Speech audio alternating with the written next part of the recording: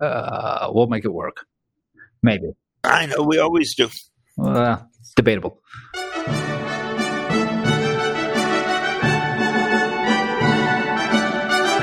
Welcome back. It's episode 146 of the Hoover Institution's Law Talk podcast, coming to you, as we always do, from the faculty lounge of the Epstein and Hughes School of Law, where we do not require vaccine passports, but John does continue to insist you whisper a password through the door like it's a speakeasy.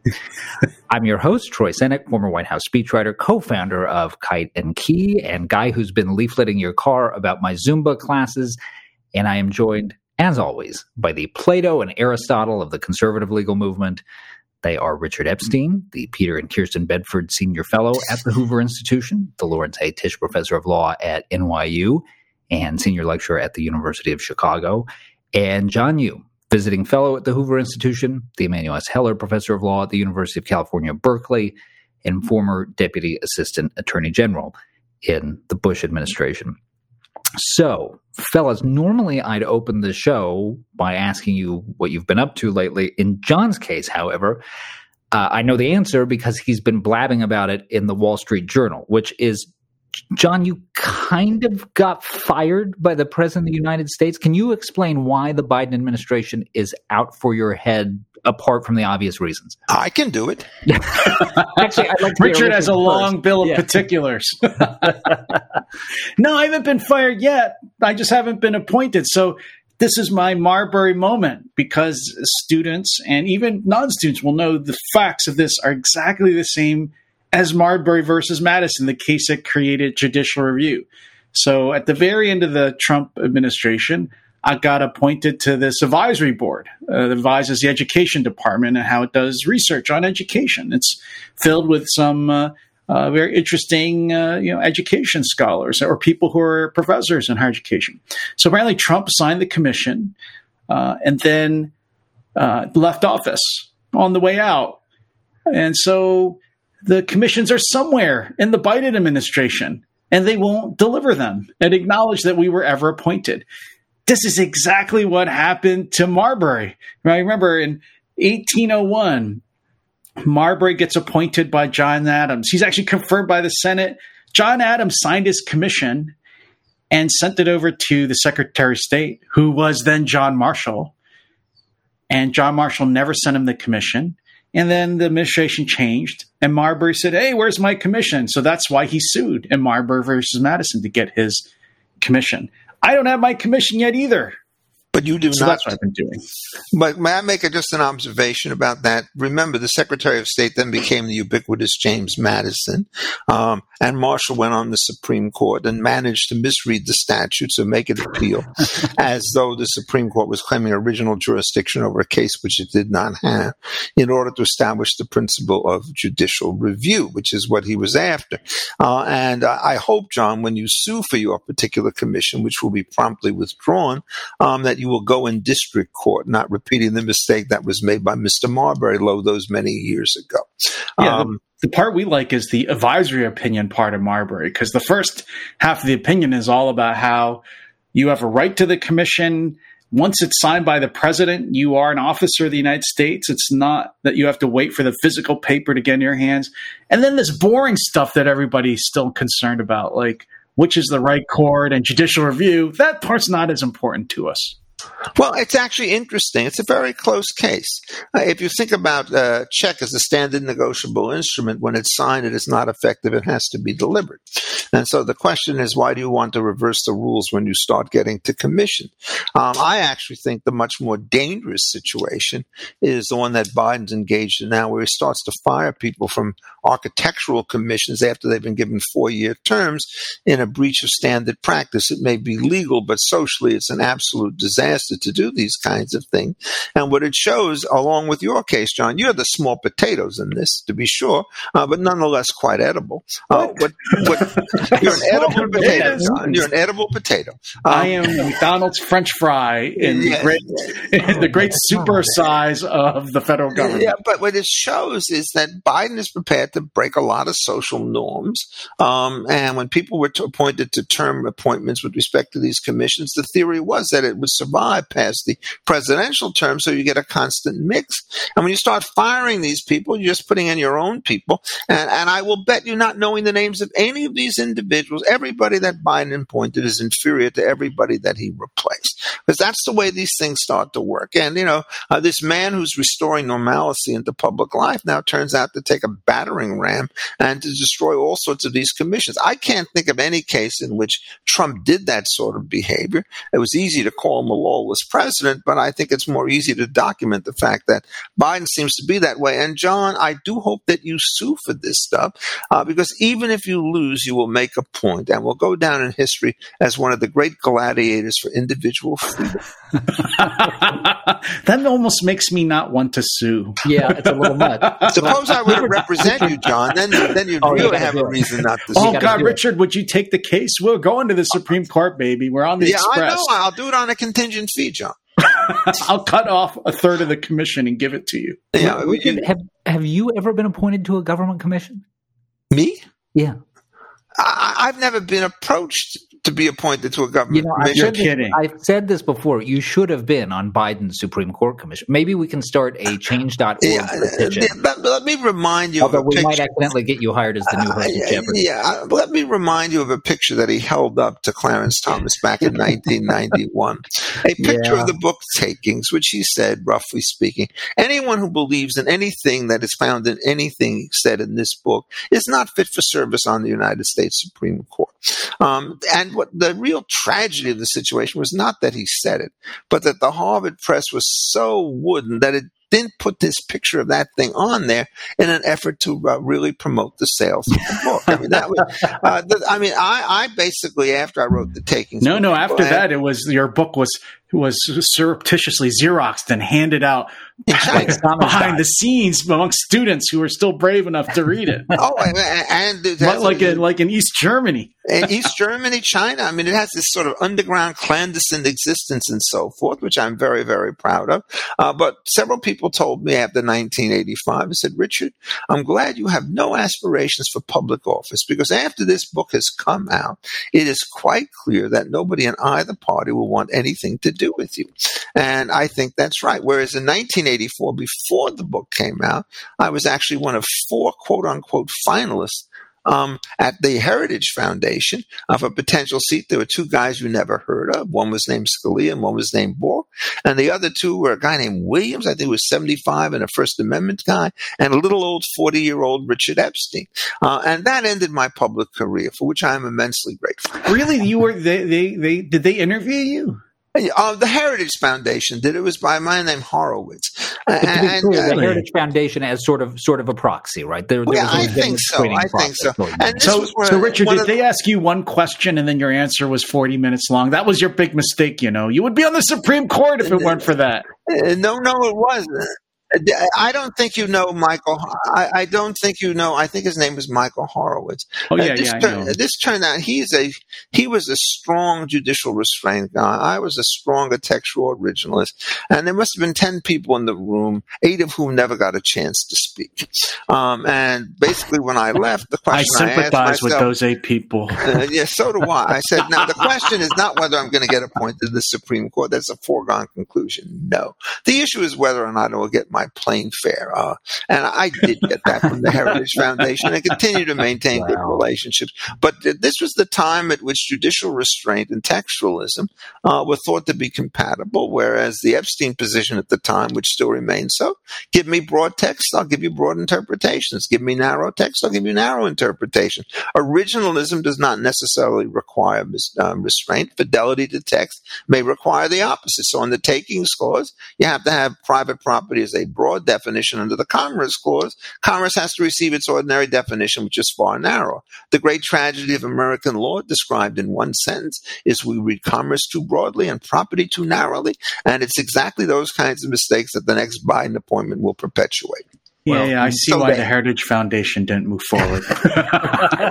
John, you would have been there with them, guy. Look, I never would have made it through the gauntlet with their gauntlet either. Well, you may not have gotten the seat on the Supreme Court, but you got the next best thing, which is the ability to armchair quarterback these cases on a podcast. So but that took 20 years to get. Right, this is until 2009. To just 25 years later. So you got to discount the benefits.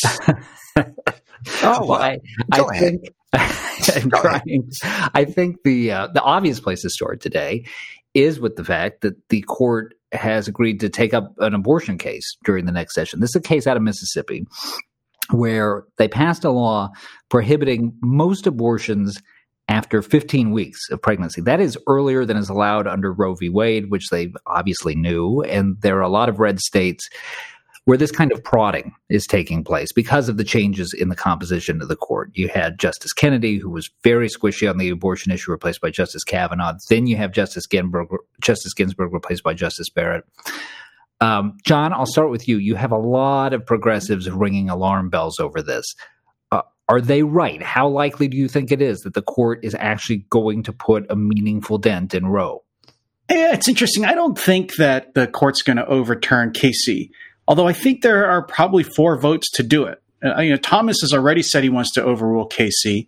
Alito seems to want to overturn Casey. I'm going to bet that Amy Coney Barrett wants to overturn Casey. And, based on what I've read of Neil Gorsuch's writings, I would think he would be a 4th vote to overturn Casey. They could also uphold the state law here and just modify Casey. And if they did that, I think they would get 6 votes, because I think that Chief Justice Roberts and Kavanaugh would easily go along with a holding that said something like states are allowed to regulate pre-viability abortions without reaching the question of whether they should just toss out Casey altogether. They could even go so far as to say, we're not really going to use viability as the line that dictates when the state can and cannot regulate abortion.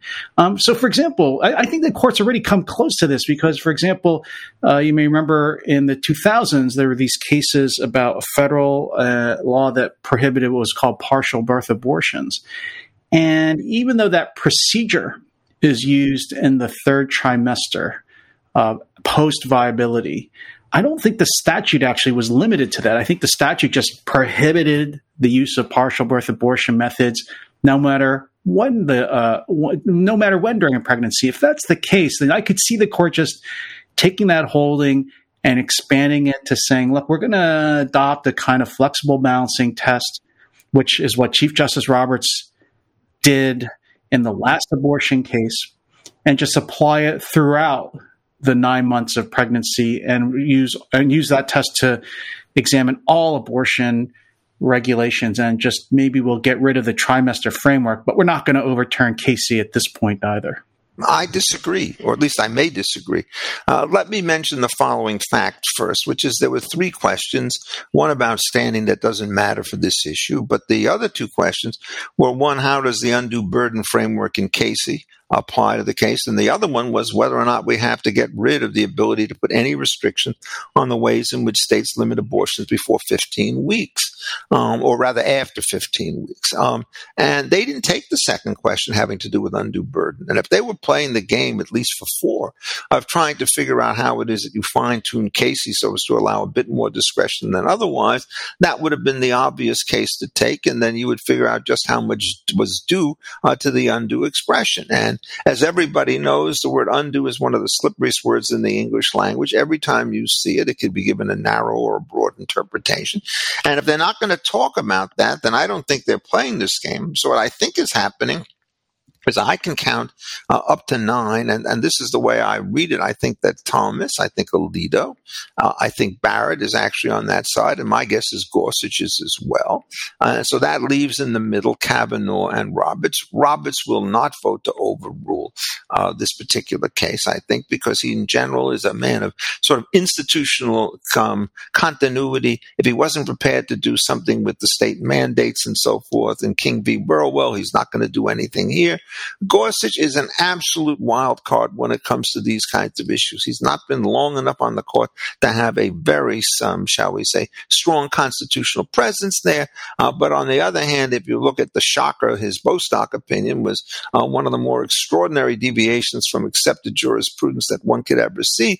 And he's capable of going by either way. So I think, in effect, that the odds are pretty good, probably 30 or 40%, maybe even a bit higher, that Roe will be, in fact, trashed. And then the question is, why? And here, I mean, my position has been pretty clear for now close to 50 years. I wrote about this case in 1973 in the Supreme Court Review when I was a young man, even younger than John Yoo is today. And what I did is I took the position that the problem with this case was not substantive due process in the Lochner sense. The problem was that the particular restrictions in question fell squarely within the health and safety provisions of the police power and should have been sustained, whether you call the feces beginning a person now or earlier or later. And the odd thing, of course, about the Mississippi statute, which puts 15 weeks as a cutoff point, is that it doesn't comport with what I think is the only stronger position, which is that you need a discontinuous event to figure out when a person comes into being. And that conception is that particular point. In the later stages, viability or anything less or more is going to be very, very difficult. So when I wrote about this in my Defining Ideas column, I said, look, I'm enough of an institutional coward that I would probably not change a decision when I think several things are true. One, that the majority of the public supports Roe, even though they oppose abortion. And two, that many states, like New York has already done, would reinstate Roe by legislation the moment this thing came down. And so I don't know if I want to pay the cost of transitions. But on the other hand, if you ask me to give a principled juridical argument which explains why it is after 48 years Roe was right and when it had earlier been wrong, I can't do that. The decision was absolutely made up from start to finish, and so it's only sort of prescription that goes in the opposite direction. I'm inclined to accept those arguments more than other people, but I don't think there's anything that I could say if the 5 justices were determined to say this is an originalist question, this is not even within the pale. I don't think I could say anything that would demonstrate that they were wrong. And I think that there'll be a lot of difficulties after this, including, I think, a further push in order to have more court packing take place. So I don't know what to say about all this stuff. I kind of wish they'd overrule it, but I fear that they may. John, let me ask you about some of the things that Richard raised in that passage. And I asked this question in a spirit of genuine agnosticism. If you're the kind of person who is worried about the court being perceived as too political, as too central to controversies in American life, this case is interesting because if the court were to overturn Roe, it'd obviously be a huge firestorm, especially on the left. It would almost certainly increase the energy, as Richard says, behind expanding the court, and it would, in general, turn up the heat on an already polarized country. However, if the court pulls its punches, it probably creates a good-sized firestorm on the right, where they are going to say, for decades, we've tried to get an actual conservative majority. We finally did it. We got nothing. This is a God that failed. In addition to which, you would still live in a world in which this incredibly contentious issue can still really only be fought out at the court. So I guess my real question here is there any way for the court to not seem political on this issue, and is trying not to look political even a worthy goal for them here? Your question and all of these political considerations on both sides of whether to overrule it or uphold it, God, it's like we're living in 1992 again. You know, it's like the Terminator movies, Terminator 2 still in movie theaters. Actually, what are movie theaters? We're not going to see another movie theater again. But this is exactly what people were arguing about when Casey was decided in 1992 about whether to overturn Roe that time. You might remember at that point, there was thought to be roughly a 6-3 conservative majority after 12 years of Reagan-Bush appointments. And I think the court made a terrible mistake in upholding Roe at that point and revealed itself to be utterly political. And let me explain why. So if you start out with the proposition, or I think Richard and I both are, which is that Roe is bad constitutional law. You know, this is a view that people, scholars of all stripes have held. You know, John Hart Ely, one of the great liberal constitutional law scholars of the the last half of the 20th century thought Roe made no sense. And then you have Richard on the other end of the spectrum also saying made no sense. So if you think Roe is wrong, then why uphold it? So you could say, well, there's stare decisis, but the stare decisis, the reasons you don't overrule past opinions don't really seem to apply here. What are the reliance interests here in keeping Roe versus Wade when the replacement, the regime that would come into effect after overruling Roe and Casey would be states would be free to regulate it on their own, and so you would almost certainly have very liberal abortion rights in many parts of the country, including where most people in the country live, like California, New York, and Illinois. And you would be able to travel to states to have an abortion if your home state didn't permit it. So if that's all true, and then you still uphold the case, why would you do it? And this is what the opinion in Casey is very honest and open about this, and hence opened it to criticism and even mockery. The court if you remember in Casey, there was 3 justices, all appointed by Republican presidents, O'Connor, Kennedy, and Souter. And they said the reason they were upholding Roe was because of the attacks on Roe, and that to show that you overturned Roe, to overturn Roe would show that you were in some way susceptible to those political attacks. Now, the reason why that makes no sense is because they were also subject to attacks from the other side not to overturn Roe. And so no matter which way you decide Casey, which way you decide whether to uphold Casey, you are going to be said to responding to the political pressure of either the left or the right. So the easiest thing to do is to not think about any of that stuff at all and just call it down the middle of the road. Do it the way Chief Justice Roberts said in his confirmation hearings, which he didn't do once he got on the court, which is just call the balls and strikes. If you think Roe was wrong, then vote to overrule it. If you think it was right, then uphold it. But to start taking all those considerations into account, Troy, I think leads you into this morass, which judges really are not good at figuring out and shouldn't figure out, is beyond the scope of their job anyway. I disagree with John just a little bit, even though I'm on his side. I do think that, after 20 years, which was Casey, or 19 years, and now it turns out to be close to 50, there is this constant tension between stare decisis and prescription. Long use and popular acceptance makes it a bit more difficult to do that. So, one of the decisions that we should overrule when we have U.V. Biden is, of course, Marbury v. Madison, because it doesn't... No, Marbury's good precedent. Well, but at the point that you just used the word good precedent. It is indeed good precedent, right?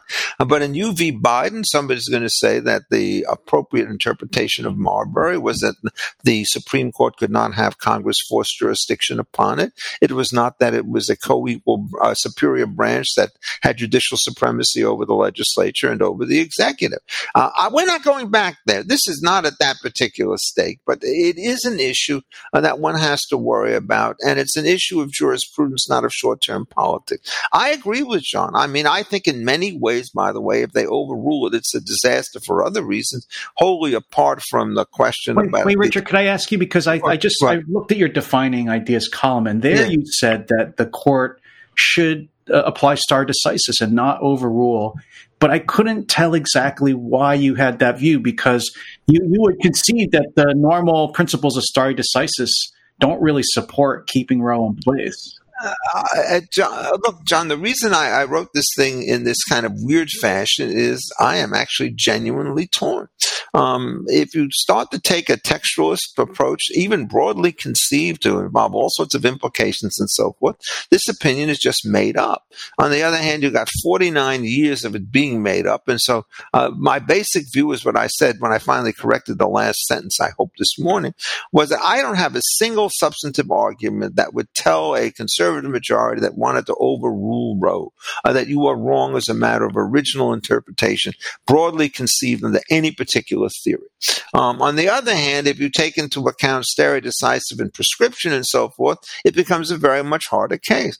I regard the prescription question in American constitutional law as one that simply will not go away when you start getting to major issues. And people say, come on, it's not an issue. But the originalists, I think, often forget the number of very shaky foundations our constitutional order recognizes. Marbury is wrongly cited. Martin against Hunter's lessee. There is no appellate jurisdiction in the Supreme Court for state law judges who decide to strike down a federal statute. That was the whole point of the system, was to disperse that power so that state courts could have that power. It's an utterly disastrous decision that they wanted to make. There is no federal jurisdiction in diversity over corporations. They're not citizens, particularly if all their shareholders turn out to be foreigners. And yet these cases have been around so long, we're never going to change them. The Electoral College, I mean, this whole formality bit is a straight fiction. Justice Kagan may mangle. But Richard, what's the reliance interest for abortion? So it's not a question. All the cases you're discussing are, and I agree with you, for all these examples, are cases about the structure of government, about creating things like the federal. You could see like the whole system builds on the establishment of parts of the government. But with individual rights, that's not. How do you have a reliance interest in individual right being a certain way? Well, I mean, because entire institutions in this country have grown up around this whole so-called abortion right. The way clinics are done, the way people are taught, the way people interact one with another. And so, I mean, it is not a reliance issue in the following sense. And John, I think you're right about this, is that, you put notice out there that as of January 1st, 2022, it turns out that all abortions in the United States may be illegal by the states. You allow all women who are pregnant trying to get abortions to finish it out under the current law, and all future pregnancies are governed by a different law. But I think that reliance in this context has a broader social context of established institutions which have managed to weather many a storm, of which it turns out that the Roe storm is one of the biggest, and it's been weathered. So I am never sure which way I go on these issues, particularly in a case like Roe. It's not even close to Marbury or Martin against Hunter's lessee.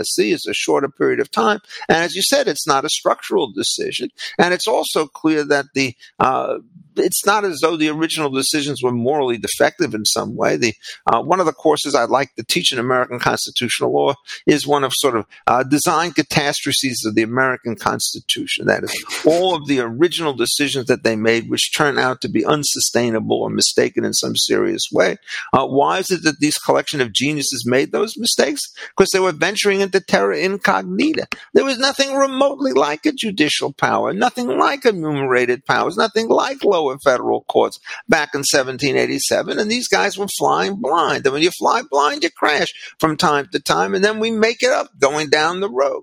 We cheat. And sometimes we cheat when we ought not to cheat, like with commerce and with property rights. As I mentioned, those are the two great mistakes.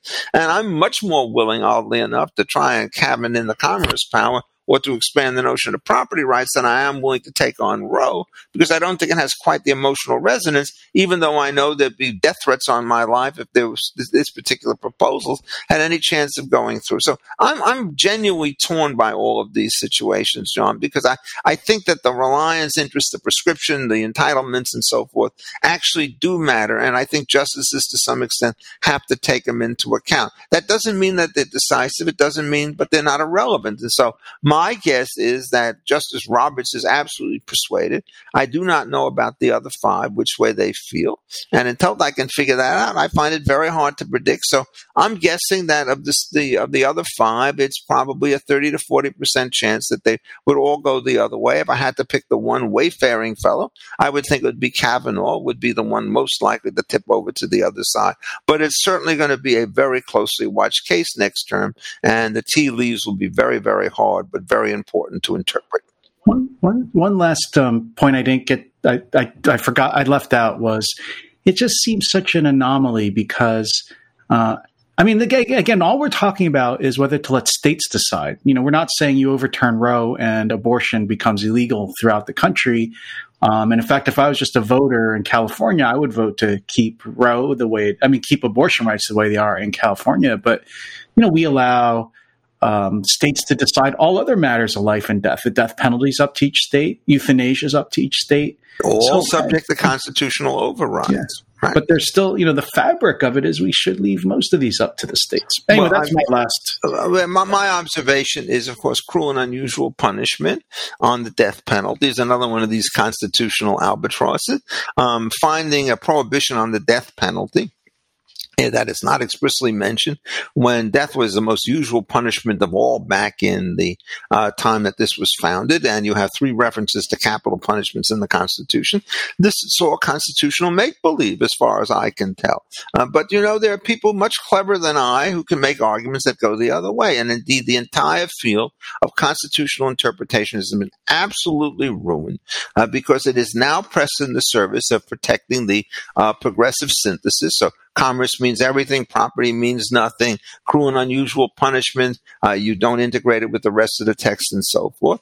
That's modern American constitutional law, and I'm strongly against it as a general matter. And I certainly would fight any effort to extend federal power to shrink property rights into the current situation. But I do think that this reality is that we have to face and so forth. And I mean, we are not back in 1787, and the damage or the transformation, depending on how you look at it, has been very substantial, and they're going to have to grapple with this because certainly that argument is going to be made front and center by any one of the 100 amicus briefs that are going to appear on both sides of this case.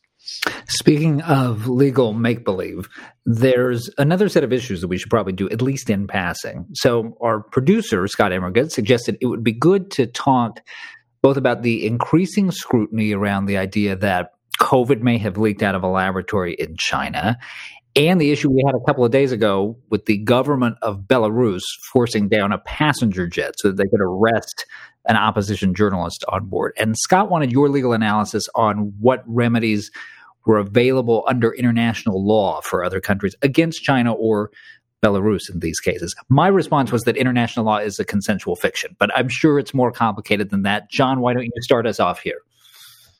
I just thought part of this was because Scott wants to fly to Minsk and get COVID.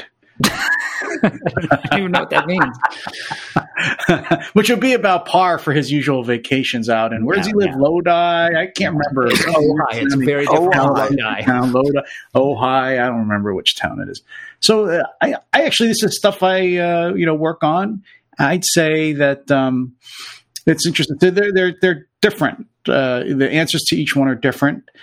There's actually international law about airspace and the treatment of civilian flights. There's something called the Chicago Convention, which is interesting because it was done in 1944 in the middle of World War II. But it's still the foundational agreement between nation states about how to regulate civilian air transport. And basically it has 2 principles. One is that every country's in charge of its own airspace.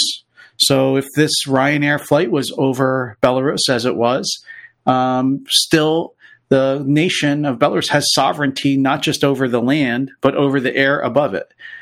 But the treaty also has a second provision, which is that you are not supposed to use force against civilian airliners in general, except that certain exceptions like self-defense. And then in 1970-71, there's something called the Montreal Convention, which was passed specifically to deal with hijacking, which said it's a violation of international law, to force down an airliner, basically, or to even give it misleading information to cause it to land. But the main point is enforcement. And this is where Troy, your instincts I think are correct, which is in the field of in this area, like in a lot of areas of international law, you can't go to any court really and sue. The only way to enforce international law here is for other nation states to retaliate against Belarus, which is to say, shut down. You can't go onto Belarus's airspace and shut it down because under the treaties, Belarus owns its own airspace. But what you can do is say no flights will go in and out of Belarus. You could cut Belarus off from the rest of the world. You could sanction its airline. You could ban it from flying anywhere. You could ban your own airlines from flying into the country. You could really impose serious financial costs on Belarus as a deterrent from people doing this again. But there's no lawsuits under any. In fact, the treaties about airspace are pretty careful in that they don't create a dispute resolution system for resolving something like this. So with COVID, the COVID one, I'm kind of curious what Richard thinks, because to me, what happened with COVID, assuming it actually doesn't matter whether it was intentional or not, but assuming that COVID started in Wuhan, that it's some either intentional or an unintentional release of the virus from the Wuhan Institute of Virology, as more and more intelligence seems to come out of our government about this. What do? There's no international law about it, but if this were a tort in the common law, I would think Richard would say you must force the polluter here, China, to internalize all the costs that it has thrust on the rest of the world due to its negligent conduct, which was here operating with bat viruses in an unsafe way. And because that's the only way to get it to take the necessary precautions in the future. So the United States and other countries that have suffered a lot from this, if this were a tort law, should go about seizing Chinese property in compensation for all the costs it has imposed on the world, which to me would, one idea I had was, why doesn't the United States just sort of cancel all the treasury bill holdings that China has, which I think is, close to $1 trillion, maybe it's a few $100 billion as a down payment for all the costs it's inflicted on the rest of the world. All not because we want to punish them in a criminal law way, but because we want them to understand that their negligence and their failures to take precautions imposed trillions of dollars of costs and millions of deaths on the rest of the world. John, you're such an optimist. Let me Really? I'm the optimist? No. Look, I mean, this is the sort of opposite kind of problem that we have with overruling a Supreme Court precedent.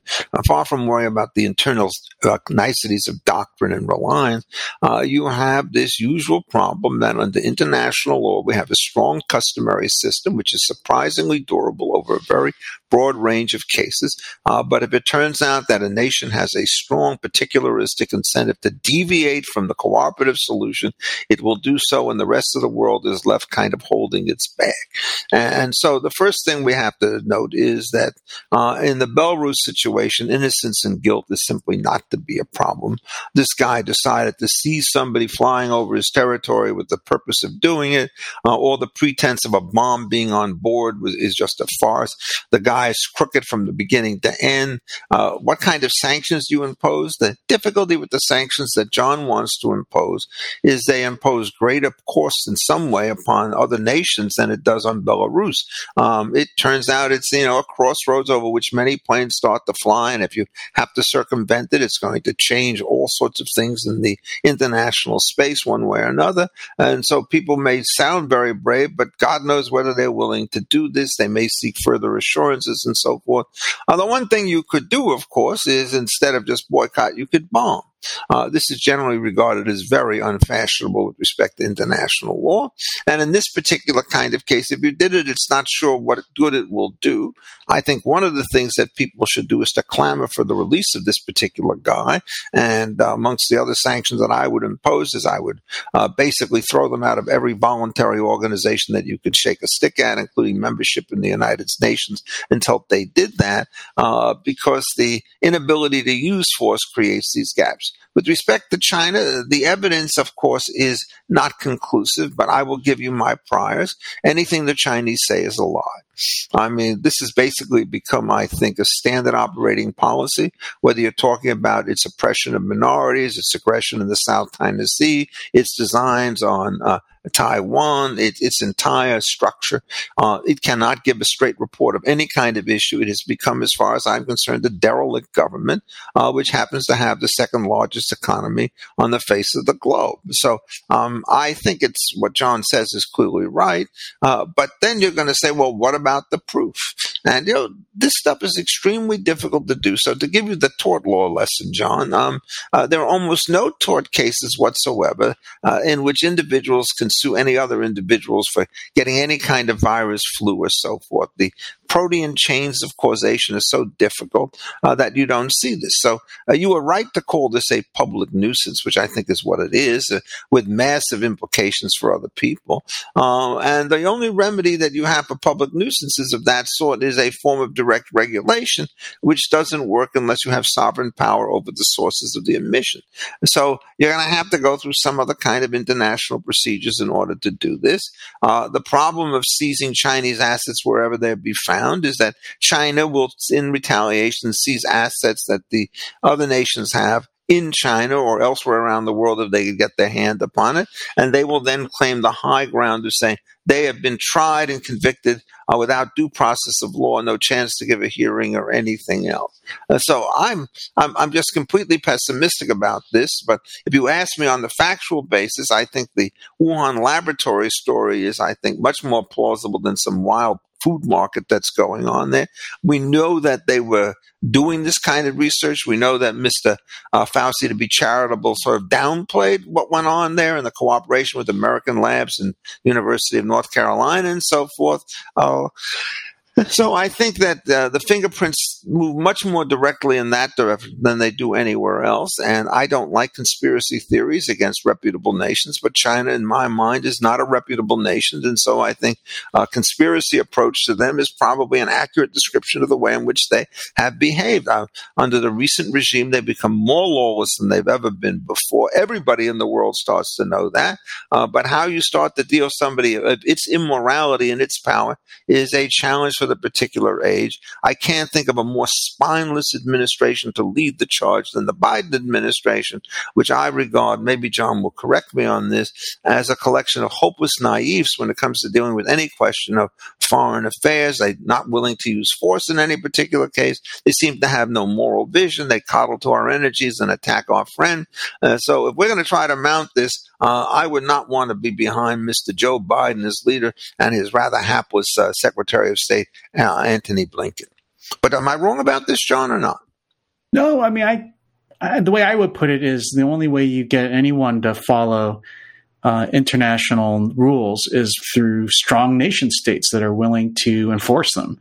And so you're quite right. If Biden and his people seem to think, oh, nations will just follow these things, we don't have to really do anything to force them to or to impose costs when they get out of line, then you're going to see, and I think there's no mistake, you're starting seeing a rise of things like not just in Belarus, but you have the violence in Gaza. I'm sure China has been upping its air incursions over Taiwan. I think you're going to see a lot of these countries like Russia and China, Iran, and North Korea step up their challenges because they can see, so far, at any rate, an administration that's not willing to use its power to defend the system, which has done so well for the world since 1945. Well, I mean, yes, and they're hapless with respect to Afghanistan. That place is starting to fall like dominoes. I mean, there's no realism. One of the things that libertarians have to understand is that the use of force is the biggest international no-no. But if somebody else is aggressor, you have to be able to figure it out and then start to use force in response. And I think that this administration is so spineless that any of the kinds of things that you're talking about are not likely to be done. I mean, one of the criticisms, ironically, of Donald Trump is that he was probably, for the most part, a slightly too dovish rather than hawkish in his administration.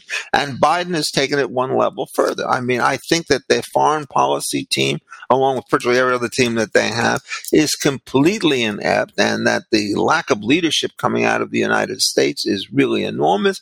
And what's happened is if we don't want to lead, there's going to be nobody else who's big enough or strong enough to take our place. And since we're not leading, they'll not be following. And I think that Wuhan, Belarus, and lots of other things that you're going to start to see are going to take over. And indeed, I think progressives in the United States are pretty much in favor of this kind of unilateral surrender in economic affairs and in military affairs overseas. So I think we're in for a very grim 4 years. Well, speaking of unstable states, we should talk about Florida. I'm just kidding. I actually really like Florida. I'm just kidding. But I do want to turn you guys to state law for a moment, because it's been really interesting to watch this play out. So Ron DeSantis, the governor of Florida, is a guy who, it seems pretty clear, probably has presidential ambitions and is very savvy about always finding an angle, finding an action item for whatever the issue du jour is. So DeSantis recently signed into law a bill that came out of the Florida legislature, does the following. It imposes fines of $25,000 a day for social media companies that ban candidates for local office, $250,000 a day for social media companies that ban candidates for statewide office. It also makes it easier for private citizens to bring suits if they think these companies are being inconsistent in their moderation policies. John, the most frequent criticism of this bill is that this is purely performative, that this is DeSantis playing to its base, but that it has absolutely no shot once it ends up in the courts. Is that how you see it? No, not at all. Actually, I think it raises the issues we were talking about before with Justice Thomas's dissent on the Twitter case. But if you recall, Twitter kicked off Donald Trump kicked people off following him when he was president off of Twitter. I don't use it, so I don't know how you do this. I think Richard knows because he's the computer whiz here. Oh, and he's on Twitter, and Richard's on Twitter. I believe. I'm on in silence. Oh, really? You're not using it anymore? I mean, it's just a form for people to impose abuse upon you without having any real thought. You're an efficiency guy, Richard. They're going to heap abuse on you anyway. You just want to make it less costly for them. One-stop shopping. So anyway, if you remember, Justice Thomas said, look, conservatives generally think that these networks are private property. And if they are private property, then I think DeSantis's the statute is going to be held unconstitutional, because why does Florida have the right to force a private network to take people on it that it doesn't want? Right? It's just like saying I have to let people camp out on my front yard. But if Thomas is right that what the laws should do is treat Facebook and YouTube and all as common carriers. Bingo! Yeah, Richard's favorite category. I'm not sure I agree with them, but neither am I. But if they're common carriers, then there's more of an obligation, right, on the part of these networks not to discriminate in who they allow to essentially get on their train or stay at their hotel. And then DeSantis' bill might have a chance. So actually, the bill is like I don't know if this is why they did it. But it is a clever way of sparking a court challenge, which may ultimately force the Supreme Court to take this issue up and decide it.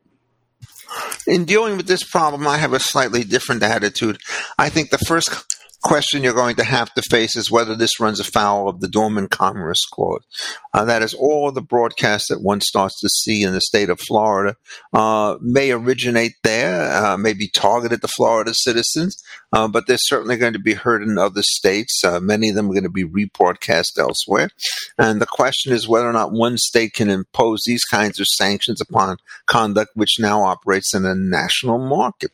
And so what you then do is you start to see some other state coming in with a various kinds of situations, saying in effect the decency and political life speech, which says that anybody who wants to publish salacious conversation by irresponsible politicians, read Donald Trump and his kindred, they are going to be subject to serious sanctions by our state. Because remember, we have people who think it's terrible to ban all of this stuff, and there's people who think that it's always disinformation to allow this kind of stuff taking place. And I think, in effect, the clash between those two forces is going to lead a lot of courts to believe that you can't do this at the state level. You have to do it at the national level. So, I mean, I'm really kind of troubled by all of this. As in terms of what's going on, I do have one thing, and I've thought about this a lot on what do we do with common carriers? The actual debate on this seems to boil down to one very important empirical question. You take somebody like Facebook and so forth with a very dominant kind of position. If you look at the current numbers, they sort of look like monopoly numbers. If you look at future numbers, we don't know where they're going to be. And so people like Josh Wright, very smart economist, says, new entry is going to solve this problem. But it hasn't solved the problem yet. And so the Epstein kind of version is as follows. So long as you keep the kind of dominant market share that you have, that does make you into a common carrier. But if free entry starts to take place and to erode that dominance, then we will switch to the pure competitive model. I think the danger, given the uncertainty of future paths, is to say that we have to make a once and for all determination about the status of these various entities.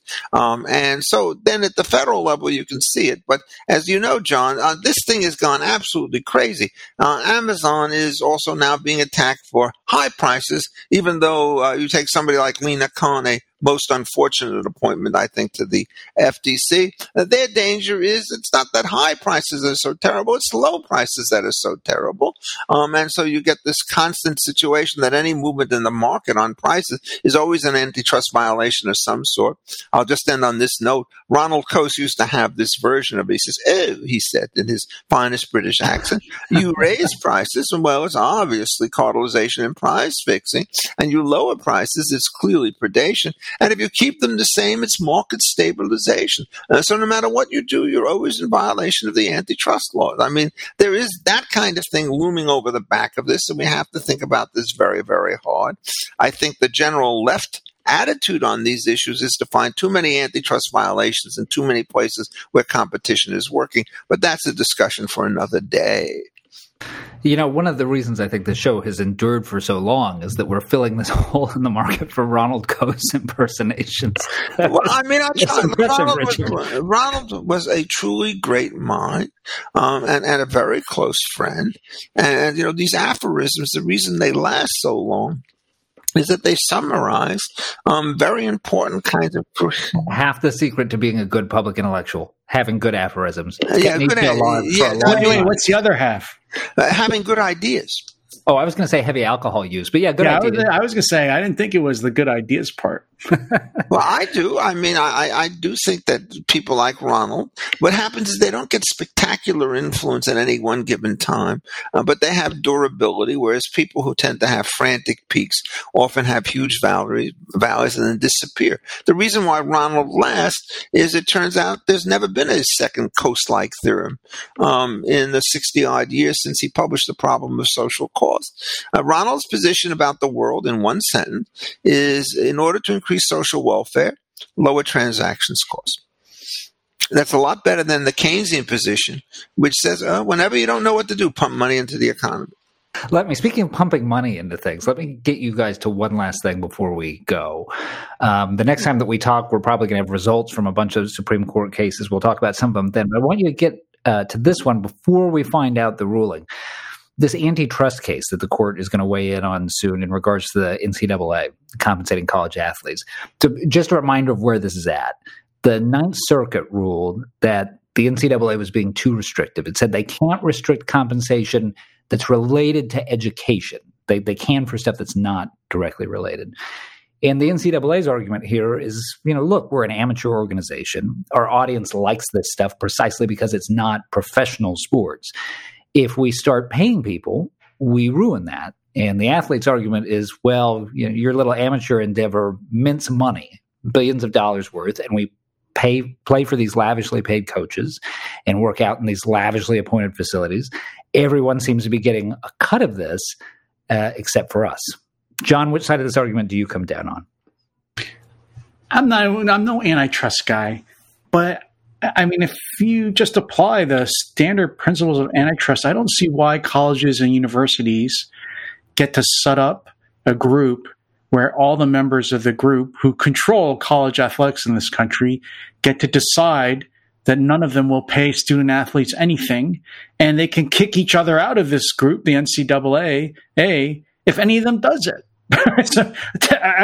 So imagine, that just seems like an outright antitrust violation to me. Suppose, all the law schools got together and they just said, well, we're going to put a cap on how much you can pay law professors, this would be a crime, but suppose this were to happen. wouldn't that be an obvious antitrust violation? I really don't see I can see the policy reasons why universities don't want to pay, right? They want to preserve amateur athletics, although, from what I've seen, I'm sure the University of Alabama football team could beat the New York Jets on any given day. Low bar. But anyway, they make these claims about amateur athletics and making sure they're student athletes first and so on.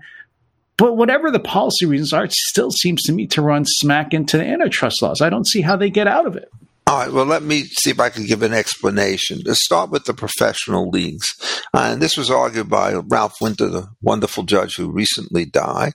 He says what really goes on in professional sports is that the antitrust statutes are preempted by the labor law. And under labor law, monopolization is de rigueur, and what you do is you have collective bargaining. And so what happens is you bargain to impasse, and then to get to the antitrust laws, you dissolve the union, and then all of a sudden it's a naked cartel in the form that John described. They reach an agreement, and then they go right back and put the union structure in place because they can't live without it. And the reason they go through these hijinks is that, unlike the law school example, Berkeley will do just well if Yale gets weaker than it already is, and vice versa, and so forth. But when you have a league, the last thing you want is to have dominance. What you need to have is uncertainty. And the ideal league, in some sense, says that every team has a 50% chance of winning every game, so as to maximize the excitement with respect to the stuff. And so, therefore, that's totally wrong. In a well-funcking league, you always have Cal winning every game unless they're playing the Eagles, right? Exactly. We forgot the Philadelphia Eagles exception. Yes, John. I mean, that's right. And, the New York Football Giants, go back 1957, Sam Huff and boy, you guys, the Eagles and the Giants, you guys are going to be waiting a long time. I know that, but I'm not waiting. So the question of competitive balance has always been there. These are not monopolistic institutions in the sense they're not trying to maximize profits coming out of it. And indeed, one of the things about any charitable institution is it has to live on a very complicated system of cross subsidies. And so if the industrial structure is not that of a standard profit-making firm, it's not at all clear that the antitrust laws should apply as if it were. And indeed, one of the things that happened, if you look at the decree down below, it wasn't as though the judge said, there's absolutely nothing you can do. This is an entire antitrust violation. She says there's some restrictions that you can impose and there are other restrictions that you can't impose. If this is a true antitrust case, you don't have that degree of selectivity. Any kind of restriction that you impose under these circumstances is going to be suspect. And so I think what happens is it's a very, very difficult kind of case to come to. My attitude is somewhat different. I think in general, if you see an institution that has survived and prospered for a very long period of time, you don't want to throw the antitrust wrench into it for fear that you might make some very dangerous kind of mistake. And in fact, one of the things that you said, Troy, in the way in which you posed the problem is, oh my God, you said this is something these guys, they have these fancy coaches, they have accommodations the likes of which you have never seen, right? Well, what's happening is that's a form of in-kind compensation that's given to these players precisely because they do get more than the ordinary college student under these things in addition to tuition. They also get a lot of publicity, which allows them later on after they graduate to earn money and so forth. So I think, in effect, that if you're trying to figure out what the total impact of the package is, you have to figure out what the follow-on gains are to the players in terms of brand success, being drafted into the pros and so forth. And many people, if you start looking at this market, most college athletes don't go on to the pros, but the effort to get into varsity programs at various places in minor sports like soccer and so forth is ferocious. And why is that? Because the experience itself is well worth it. So it's win-win-win all around. That is never a conclusive answer to the antitrust law. But normally it's because you're worried about new entrants coming in. But in this situation, the entrant requirement, it doesn't have the same way that it does with isolated firms coming in. So my inclination would be to let this particular thing ride rather than to do it and then to try to seek some kind of a legislative compromise, which might be able to fine-tune the wages and compensation situation. But I don't think the Supreme Court, or indeed any court, knows enough about the ins and outs of how these organizations work to make an emphatic statement that what we have to do is to redo the things. Appellate judges are not experts in this kind of situation. I like to claim some expertise in antitrust because I've worked in it my entire professional career, and my expertise consists of saying, I'm really not sure what's going on here, which a non-expert could say with equal confidence. Which would not necessarily stop the Supreme Court from coming down the other way. So that'll be my final question for you guys. What, if you had to predict, how do you think the court will actually deal with this case? I think they're going to remand for further information. I think they're going to require – not require. I think they're going to strike down the NCAA's ban on salaries salaries and benefits for athletes. Too broad. Anyhow, right, John, it's always nice talking to you, guy. That is going to have to do it. Thanks as always to the two of you, to our producer, Scott Immergut, and to all our wonderful listeners. Remember to do us a favor and rank the show on iTunes or wherever you get your podcasts. We'll be back with you soon. Until then, the Faculty Lounge is officially closed.